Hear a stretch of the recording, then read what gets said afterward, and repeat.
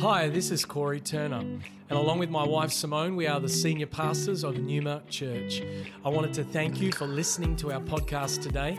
You're about to hear a message from one of our team that we pray builds your faith and empowers you to follow Jesus more closely. Enjoy the message. Wow. Why don't you stay standing for a moment? How is everyone?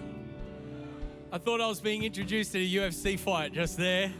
Didn't Stacey do an amazing job? Put your hands together for Pastor Stacey.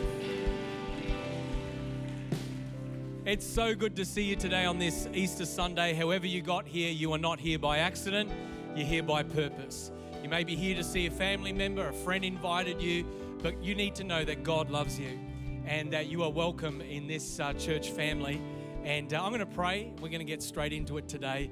Father, we thank you so much for your goodness and your grace. We thank you, Lord, that when we were lost and dead in sin, you didn't leave us to our own efforts and devices. You sent the very best. You sent Jesus. And there is no other name under heaven by which anyone can be saved except that name. And today, Lord, I pray right now that every distraction would fall by the wayside and our heart's focus would be upon you and your word. That, God, you would come and you would move amongst us, Holy Spirit. That in this atmosphere, in this significant day, as we not only acknowledge and remember the death of Jesus on Good Friday, but today on Easter Sunday, the resurrection power of Jesus Christ by the power of the Holy Spirit, that testifies to every single one of us that we can live with hope, not just in the present, but for all eternity. For people here in this room may have and live good lives. Lord, I pray today that more than living a good life, we would encounter a living Savior and that we would come to know you as Lord and Savior of our lives. We honor you. We commit this time to you in Jesus' name. Everyone said, amen. Why don't you grab a seat? Go with me to Acts chapter 4, verse 1 to 12. And as you're turning there, just to encourage you around a few things. Firstly, Numa Perth officially launches next week. So if you are a guest with us and this is your first time with Numa or at a church, we are one church in multiple locations. We have a church in Bangkok, Thailand. Later in the year, we're planting in Hobart, Tasmania. We've got a church over in Perth and all across Melbourne. But the future launch, or the official launch, should I say, of Numa Perth is next weekend, and it's going to be an amazing time. So make sure that we're praying for that. Also, for everyone, we want to invite you back to an all-in event tonight, 5 o'clock. We've got a special guest speaker. Teo Kondo is going to share an amazing message on his testimony of being saved. And then we've got food, and all things work together for those who love food. And so not only have a great feast over lunch, but come back and be a part of our celebration tonight. Acts chapter 4, verse 1. Peter and John are disciples of Jesus. They've just moved in power, great miracle. And it says this in verse 1.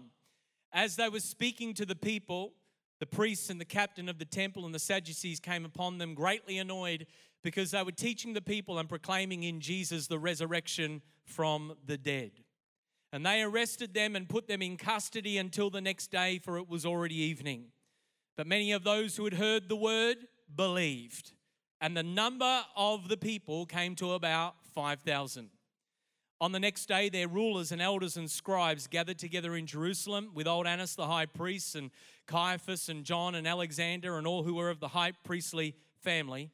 And when they had set them in the midst, they inquired, by what power or by what name did you do this? Then Peter, filled with the Holy Spirit, said to them, rulers of the people and elders, if we are being examined today concerning a good deed done to a crippled man, by what means this man has been healed, let it be known to all of you and to all the people of Israel and the city of Melbourne and the nation of Australia and the nations of the earth, that by the name of Jesus Christ of Nazareth, whom you crucified, whom God raised from the dead, by him this man is standing before you well. This Jesus is the stone that was rejected by you, the building which has now become the cornerstone. And there is salvation in no one else, for there is no other name. That's our theme this Easter weekend. There is no other name given amongst men under heaven by which we must be saved. I want to speak to you on the subject, no other name. We live in a world of names. People are trying to make something of their name. People are trying to make something of their life. It seems like fame, fortune, all these types of pursuits are bound up in someone elevating their name. Names are significant. It was back in 2007 when my wife and I, we had planted a church. We're leading that. 2 precious kids in our family. My wife was believing in prayer for another child, and I was in a friend's backyard, the prophet's backyard, Dave McCracken, and God spoke to me and said, by this time next year, you're going to have another son, and you're going to call his name Joshua, and he's going to be set apart for me.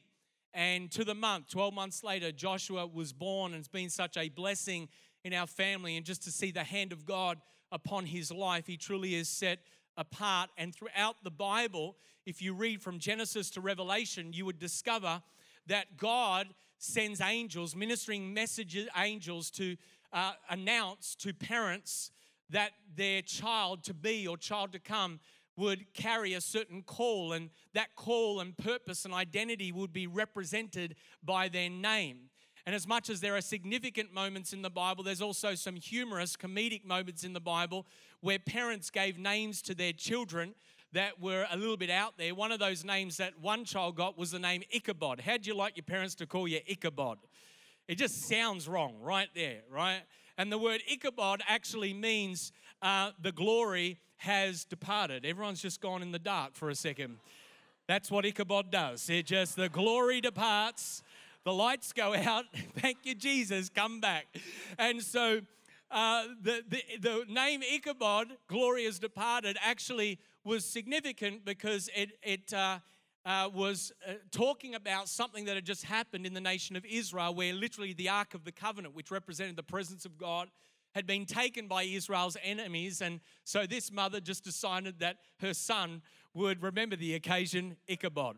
Then there was another name, Jabez. Jabez means painful, or he who is birthed in pain. How would you like to be known as a pain in the neck all the days of your life? I'm sure some parents in this room have looked at their kids sometimes and thought that, but don't call your kids that, all right? No wonder Jabez is praying, God, enlarge my territory, change the theme of my life, because in the Bible, your name that was given to you was incredibly significant. Well, out of all of the names that could have been given to the Son of God, the name Jesus Christ is the most glorious name. And it was the angel Gabriel who came to a young woman by the name of Mary, a virgin. And the angel Gabriel announced that the Holy Spirit would overshadow her, and she would conceive of a child within her womb, and he would be called Jesus Christ, and the wonderful counselor and the most high God, that he would be the Son of the living God. Jesus' name is very significant. The name Jesus means God is salvation. The name Christ means the anointed one. And when Jesus was of mature age, he opened the scroll to Isaiah 61:1 in the Old Covenant, and he read his job description, the call of God upon his life. The Bible says, the Spirit of the Lord is upon me because he has anointed me to preach good news to the poor, to proclaim liberty to the captives, the recovery of sight to the blind, to open the prison to those who are bound, and to proclaim the year of the Lord's favor. If you ever had any doubts about who Jesus is, let me tell you, when you encounter him, he brings recovery of sight to the blind. He opens prisons to those who are bound, not just in a prison cell, but in the prison of their own hearts, because they've been imprisoned by sin. You've not just walked into another religious ritual today where there's some fanatics who are declaring the name of Jesus. You've come into the place where the living presence of God dwells, and where God meets people and changes them and transforms them. And you've heard already some of the testimony of the power of that in this service today. You see, Jesus, as he began his ministry, began to disciple 12 young men. And he discipled them to carry on his work, to extend the kingdom of God across the planet. And the culmination of Jesus' ministry was Easter weekend. It was the death of Jesus Christ on the cross. He had to die because sin needed to be atoned for. Sin is falling short. It's everything that's about our self-centeredness, our own rebellion against God, where we think we know better than God. So we take matters into our own hands. Yes, Jesus died for you, and he died so that you wouldn't have to bear the penalty of that sin, which is eternal death and separation from him. But the good news of the gospel is not just that you can believe in Jesus because of what he's done on the cross for you, but 3 days later on Easter Sunday, he rose again. And he conquers sin, Satan, and death. And now you and I, although the earthly tent may perish and die, we will spend all eternity because of faith in Jesus. Our spirits will live on because Jesus is not dead. He is very much alive. And then Jesus pours out the Holy Spirit on the day of Pentecost, and the church is birthed. And so when we read Acts chapter 4, we're actually reading the events that just happened after Jesus' death and resurrection, and as the church has been birthed. And now Peter and John are going to the temple at the hour of prayer, and as they go through the gate beautiful, there is a lame beggar, a paralyzed man, who has been paralyzed from birth.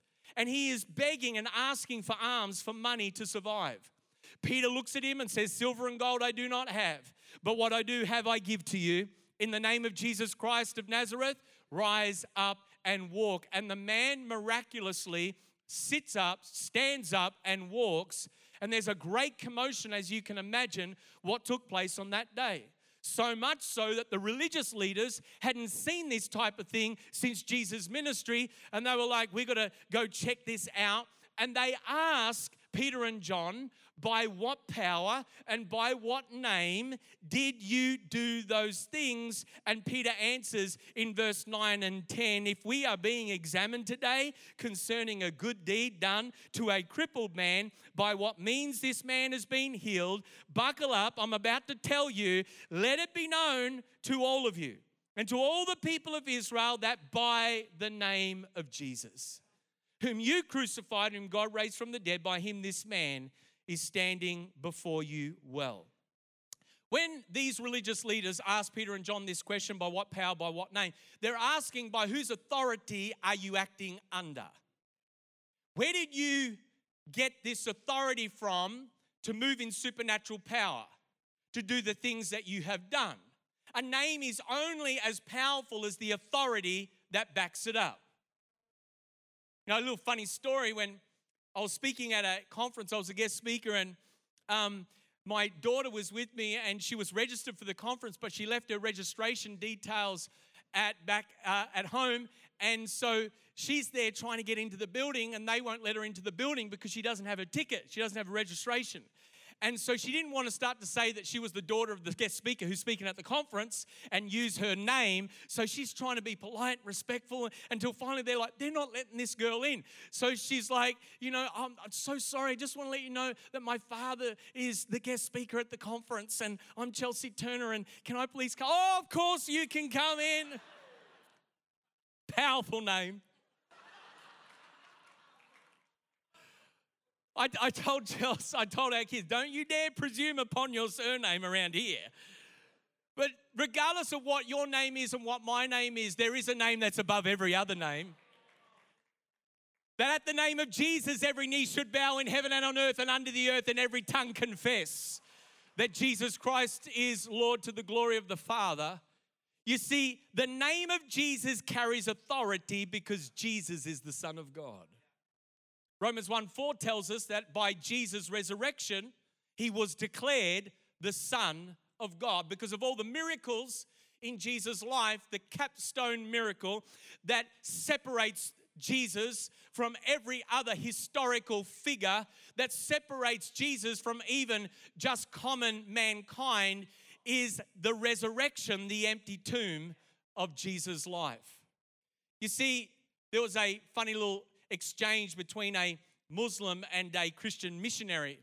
And the Muslim was trying to convince the Christian about the foundations of his faith. And he said, "Well, at least when we go to Mecca, we find a coffin of our Savior and of our prophet. I mean, you don't even know where your Savior is because you can't find him." And the Christian missionary is like, "That's the point.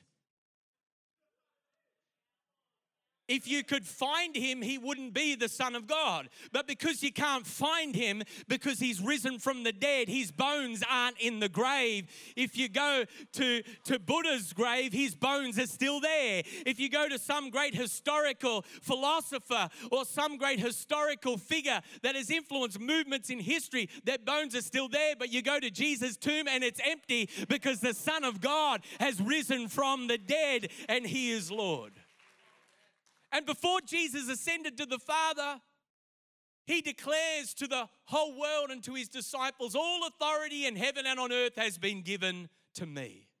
Now go. In other words, because you believe in Jesus, and if you believe in Jesus, you have been given power and authority to exercise the name of Jesus, to see lives transformed and sick bodies restored and people come into a saving relationship with God. You see, a person acquires a name in one of three ways.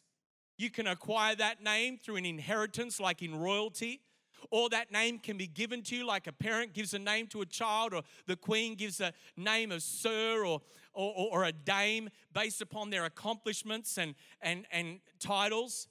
Or you can get given a name because of conquest. Someone like Alexander the Great got his name because of the conquest of his empire. Well, Jesus got his name all three ways. He got his name firstly by inheritance. The Bible says in Hebrews 1:4 that he has inherited a name that is far superior to all the angels of heaven. He got given this name by the Father. God exalted Jesus, Philippians 2:9 says, and has given him the name above every name. And then Jesus also got that name by conquest. You see, Colossians 2:15 says that on the cross, he disarmed the principalities and powers of this world, and he triumphed over them now through the empty tomb. Have you ever wondered why it is that Jesus' name is the only name that's taken in vain? When someone curses, they won't say, oh, Buddha, when they jam their toe. No one jams their finger in the door and says, oh, Confucius. Why is that? Have you ever wondered about that? Why do they use that name Jesus? I tell you why, because there's power in that name. And the devil knows that there's power and authority in that name. And what the enemy tries to do is to turn what God intends for good into something evil that becomes a curse word, that becomes a vain expression, and to lower somehow the authority of that name. But the mere fact that people declare that name even for the wrong reasons still tells me there's power in that name. You see, the name of Jesus has supreme authority in three realms. The first realm is heaven. The second realm is earth. The third realm is under the earth, hell. How do I know that? Because the Bible says that God exalted Jesus and gave him the name above every other name, so that at the name of Jesus, every knee should bow, firstly, in heaven, on the earth, and under the earth. And that at the name of Jesus, every tongue shall confess that Jesus is Lord. You just need to know there's coming a time on this planet where every knee will bow and every tongue will confess, whether you like it or not. There's coming a day when Jesus returns for his church, the bride, that every tongue, every eye, every person will have to acknowledge he is the King of Kings and he is the Lord of Lords. When that name is declared in the heavenlies, every angel stands to attention at his command. When that name is declared across the earth, every person acknowledges that they are not their living, functional Savior, but Jesus is. When that name is declared in hell itself, every demon shudders and knows that there is power in that name. Not only is Jesus' name have authority because he's the Son of God, but Jesus in that name has supernatural power in it. Mark 16:17 tells us these signs will follow those who believe in my name. They'll speak in new tongues. They'll cast out devils. They shall lay hands on the sick and they shall recover. Except you need to understand something about the name of Jesus. The name of Jesus only works if you believe in the person of Jesus. If you live vicariously through somebody else's faith, that name of Jesus may not work for you. But if you have a living relationship, a personal, intimate knowledge of who he is by faith in that name, you start to see the effect and fruitfulness and power of that name manifest in your life. We see examples of this in the Bible. In the early church, there were some men by the name of the 7 sons of Sceva. And they had seen the Apostle Paul do mighty miracles. And they decided they wanted in. They wanted to be a part of this, except they didn't know Jesus. But they wanted to take the name of Jesus that Paul was declaring by revelation and faith and use it to set people free. Maybe right motivation, but wrong application. And so they decided to go to a person that was oppressed by a demonic spirit. And they said, the name that Paul uses, come out in Jesus' name. Well, the evil spirit within the man sort of has a chuckle and a laugh and says, well, Jesus I know, Paul I know, but who the heck are you? I don't know who you are. And the evil spirit leaps on them, beats them up, takes all their clothes off and sends them packing. Literally, the Bible says that they ran away naked. Why? Because if you don't have faith in the name of Jesus, you can try and use that name, but access will be denied to you. Just like you try and access somebody else's phone with your voice recognition, the phone's not going to, hey Siri, it's not going to answer to, just right there, all the iPhones went off right there. You say, hey Siri, right? And that phone doesn't work. But your phone, it'll acknowledge your voice because it has voice recognition. Unless there is voice recognition, unless there's intimate connection and knowledge, access is denied. And a lot of people are going through religious rituals, thinking their rituals will save them, thinking that if they just turn up to church, that they'll be in God's good books, but they don't actually know who Jesus is. They don't know him as their Lord and Savior. And so when they try to exercise authority in that name, there's no power because you've got to know Jesus for yourself. You can't get to heaven or you can't know Jesus vicariously living through a relative's faith, your kid's faith, your parents' faith, your grandparents' faith. Yeah, people think all the time, well, my grandparent went to church and I got christened as a baby, so that must mean I'm going. No, that's just acknowledging that your parents are setting you apart, dedicating you to the Lord. But you have to come into your own volitional, conscious choice to follow Jesus as your Lord and Savior because of what Jesus Christ has done for you. You see, in Acts 3:16, after this miracle, Peter said, it's by faith in Jesus' name that's made this man strong, whom you see and know. It's faith in Jesus that gives you access to the power of his name. And we hear story after story, not just in the Bible, but in the present. Our own Pastor Stacy was in India with a mission team on a mission trip, and there was an altercation in the village they were in northern India, and she just felt to begin to sing the name of Jesus. What a beautiful name it is. So she starts to declare the name of Jesus, not knowing that in that part of the world, if you use the name of Jesus, you get in lots of trouble. And all of a sudden, peace and calm started to come. And this man who'd been quite aggressive and confrontational weeks before actually came out of the jungle and with tears streaming down his face, came and passively sat down. He'd never heard that name, Jesus. And he came and all of a sudden, peace and calm was restored to a violent confrontation and a violent altercation because there is power in the name of Jesus. John 16 says, whatever you ask the Father in my name, he will give to you. Jesus said, until now, you haven't asked for anything. Now ask that your joy may be full. You know, when I was in the police force 20 years ago, I had a colleague who went around to pick up a drug dealer and he knocked on the door and the answer from on the other side of the door was, who is it? And he said, Victoria Police, open up. And the response came back, I've got a loaded gun and I'm not afraid to use it. Well, I'd back away too. So he backed away, called for backup, and fortunately it all ended okay. But I just want to say to someone here today who, when the devil comes knocking on the door of your heart with intimidation, with temptation, and with fear, you've got to have a bold response that comes back, I've got the name of Jesus, it's loaded, and I'm not afraid to use it. Too many Christians get pushed around by the enemy's tactics of intimidation and fear because they don't understand the authority that is in that name. Let me tell you, there is healing power in the name of Jesus. Just before in the service at 9 a.m., I had one of our ushering team volunteers come up and just share with me that one of the men that I prayed for just a few weeks ago had kidney failure, 70% of his kidney. It was not working. Just today, just this service, he came to tell the pastor, my kidney's been fully healed, fully restored. The doctors have confirmed it.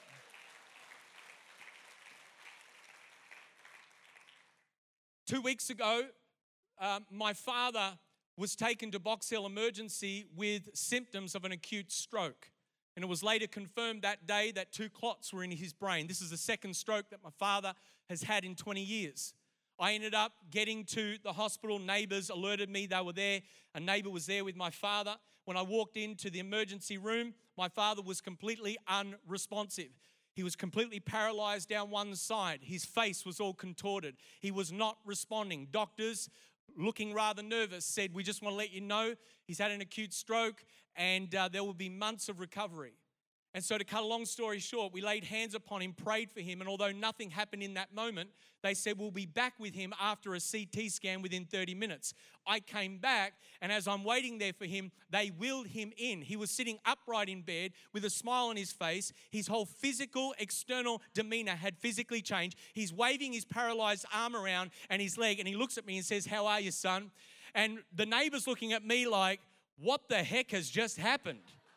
And she's a person of faith, but never seen something like this before. And she goes, "It was your prayer. It was your prayer." And I said, "Well, it was something called the name of Jesus." And he starts talking, and the doctors come in and said, "Well, we can confirm that there are 2 clots in his brain. He shouldn't be able to do what he's doing right now. So we're putting you in the too hard to explain basket." And my dad said, "Just put me in the God basket." And all of a sudden, 48 hours later, he walks out of that hospital. No issue with his speech, no issue with his body. Full strength returned in his limbs. And he was here this morning praying over other sick people to be healed on the prayer line. Because when you get healed by Jesus, he doesn't just want you to get back to zero. He wants to turn you into a healer. When you get delivered by Jesus, he wants to turn you into a deliverer.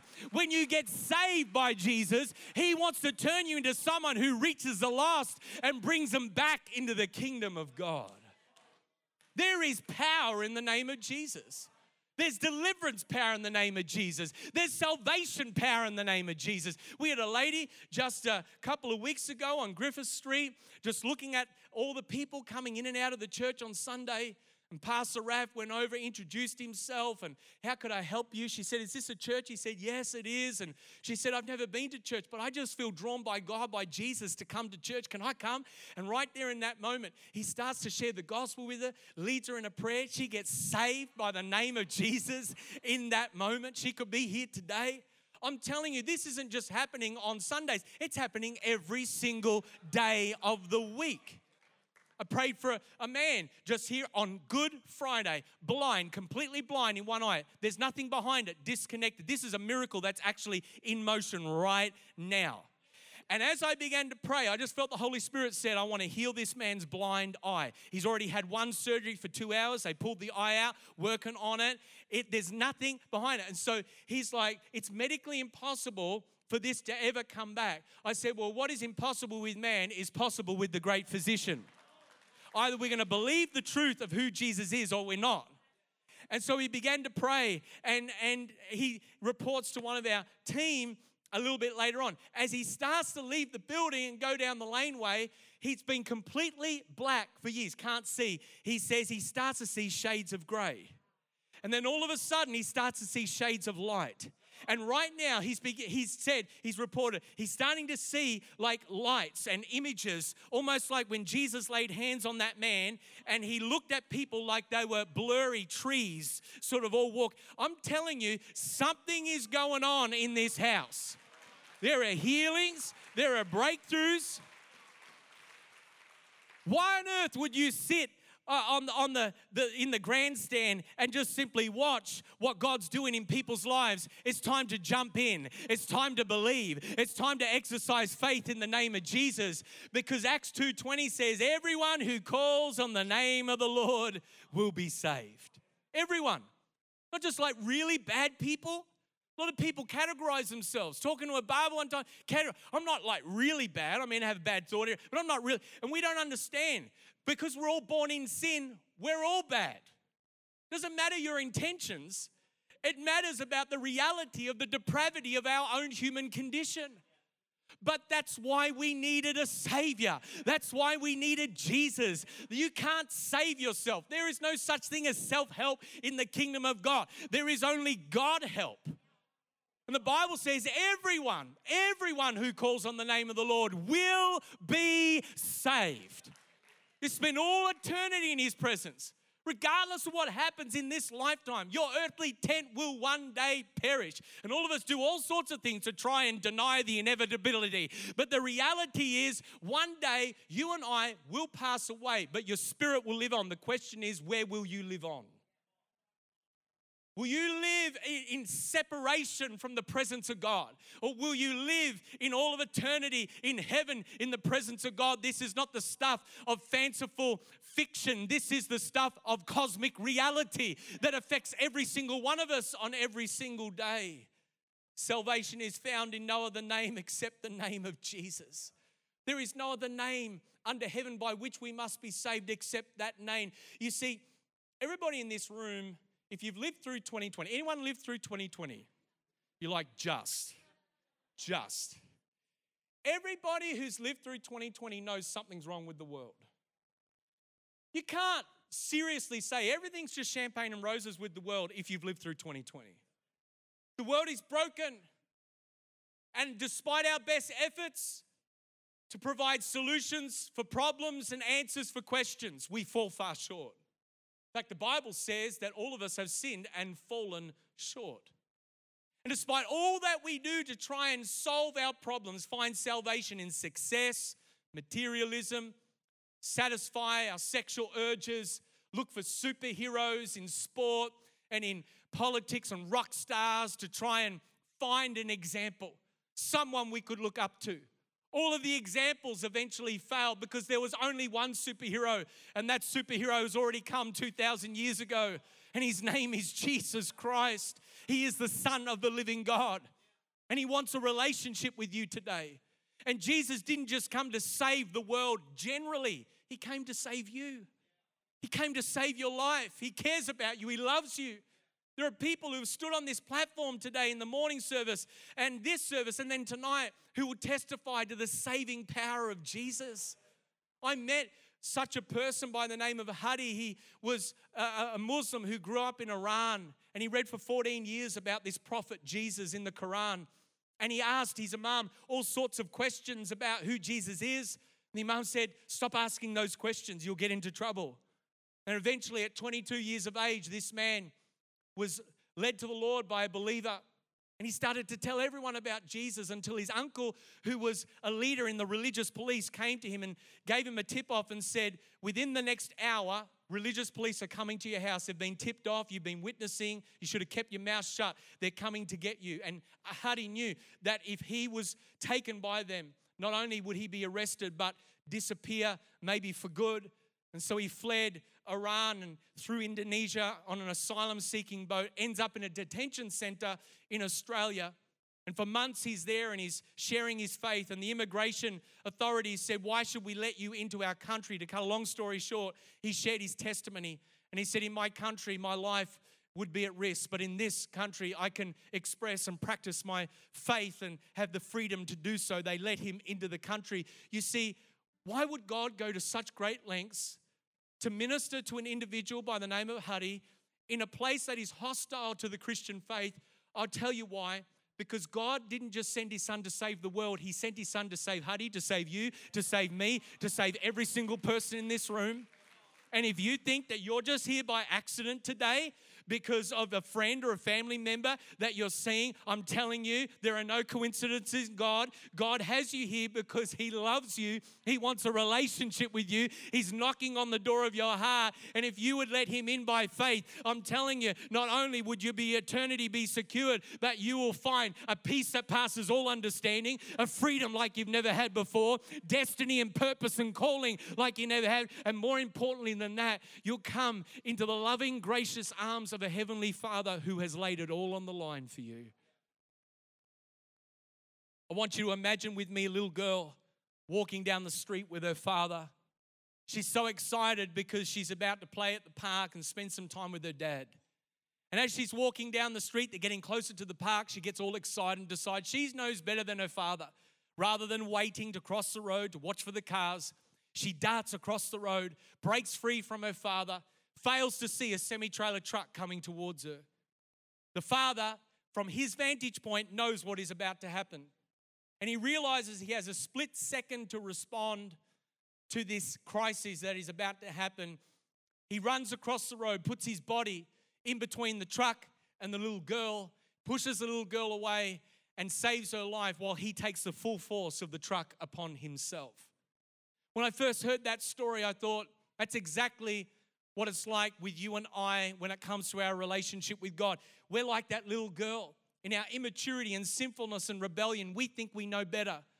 We think we know better than God when it comes to our eternities, when it comes to our families, when it comes to our finances, when it comes to all these different things. And so in rebellion and self-centeredness, we run away, failing to realize that there's this semi-trailer truck of death that is related to our sin. The Bible says the wages of sin is death. But God, from his vantage point, our Heavenly Father, loves us and cares for us so much that he already prepared ahead of time every provision, every propitiation needed. What does that mean? It means that Jesus became our substitute. He took our place when you and I deserved death. The Bible says, even while we were still sinners, Christ died for us.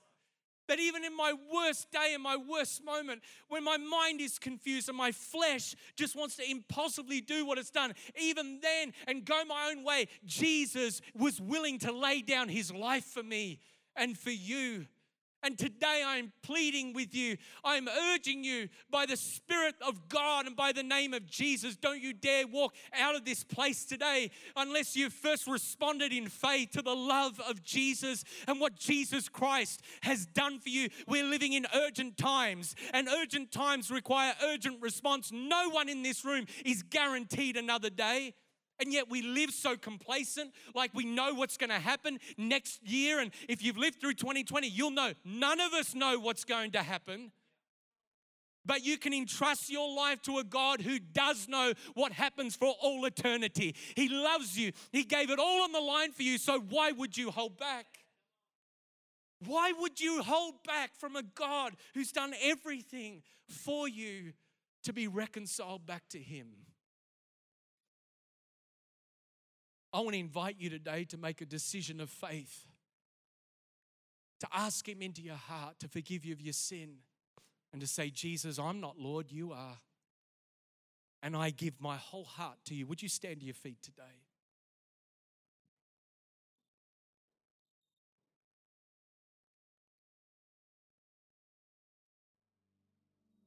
And with every eye closed in this moment, I want to firstly speak to those who've never made a decision to follow Jesus. I'm not asking if you've been to church before. I'm not asking if you've been christened as a baby.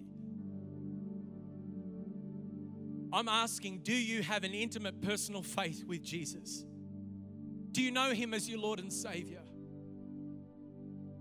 If you were to die today, tomorrow, next week, would you have full confidence, not based on your works, but based upon your faith in Jesus, your relationship with him, that you would know you would spend forever in his presence?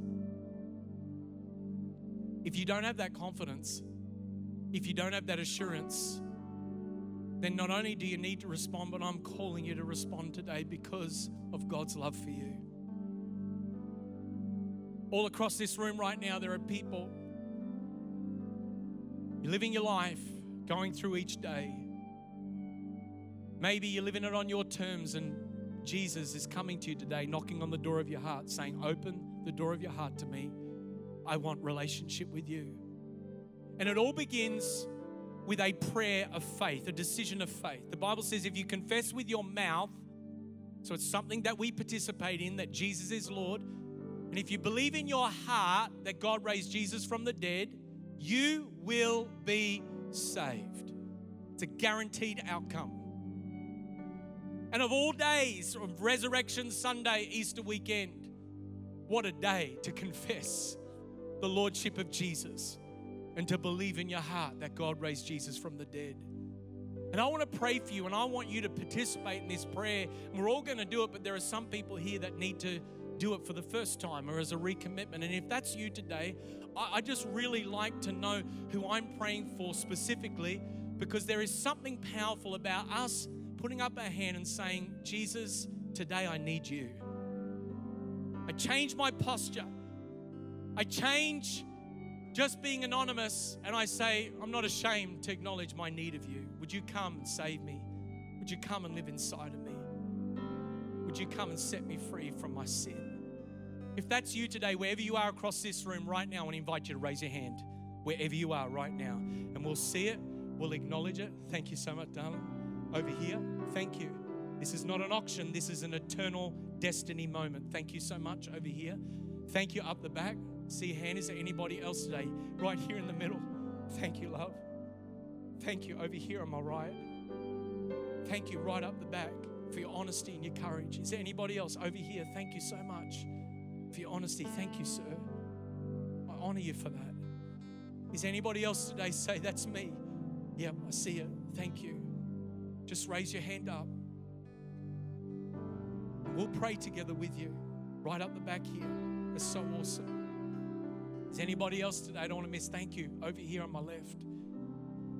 We don't want to miss this moment. This is the most important moment of our service. Anybody else? Yep, thank you. Yep, once you put your hand up, you can put it back down right here. Thank you so much. Anybody else? Just raise your hand. We'll see that.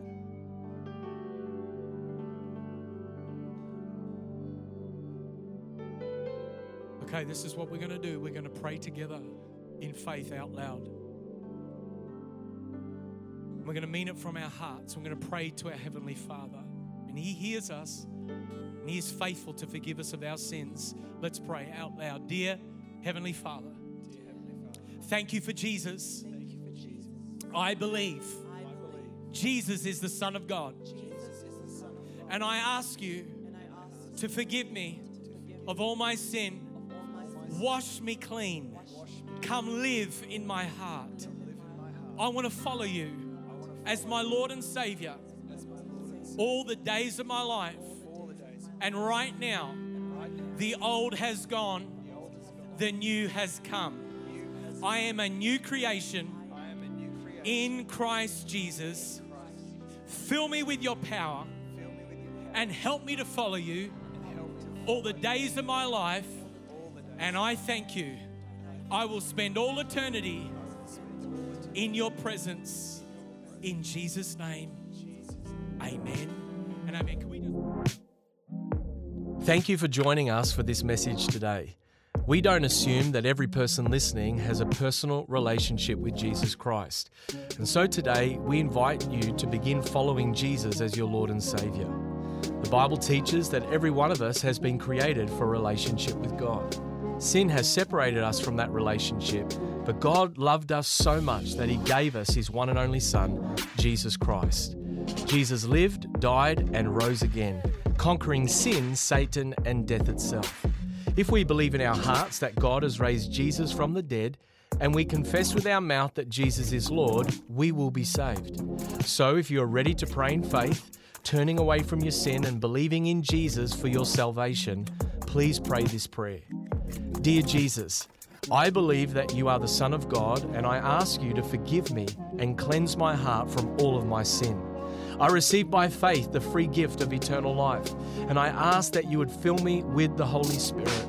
I thank you that I am born again as a child of God, and that you have made me a new creation in Christ Jesus. In Jesus' name I pray, amen. If you have prayed that prayer for the first time, we would love to know and help connect you to a local church in your area. You can contact us on our website, numa.church.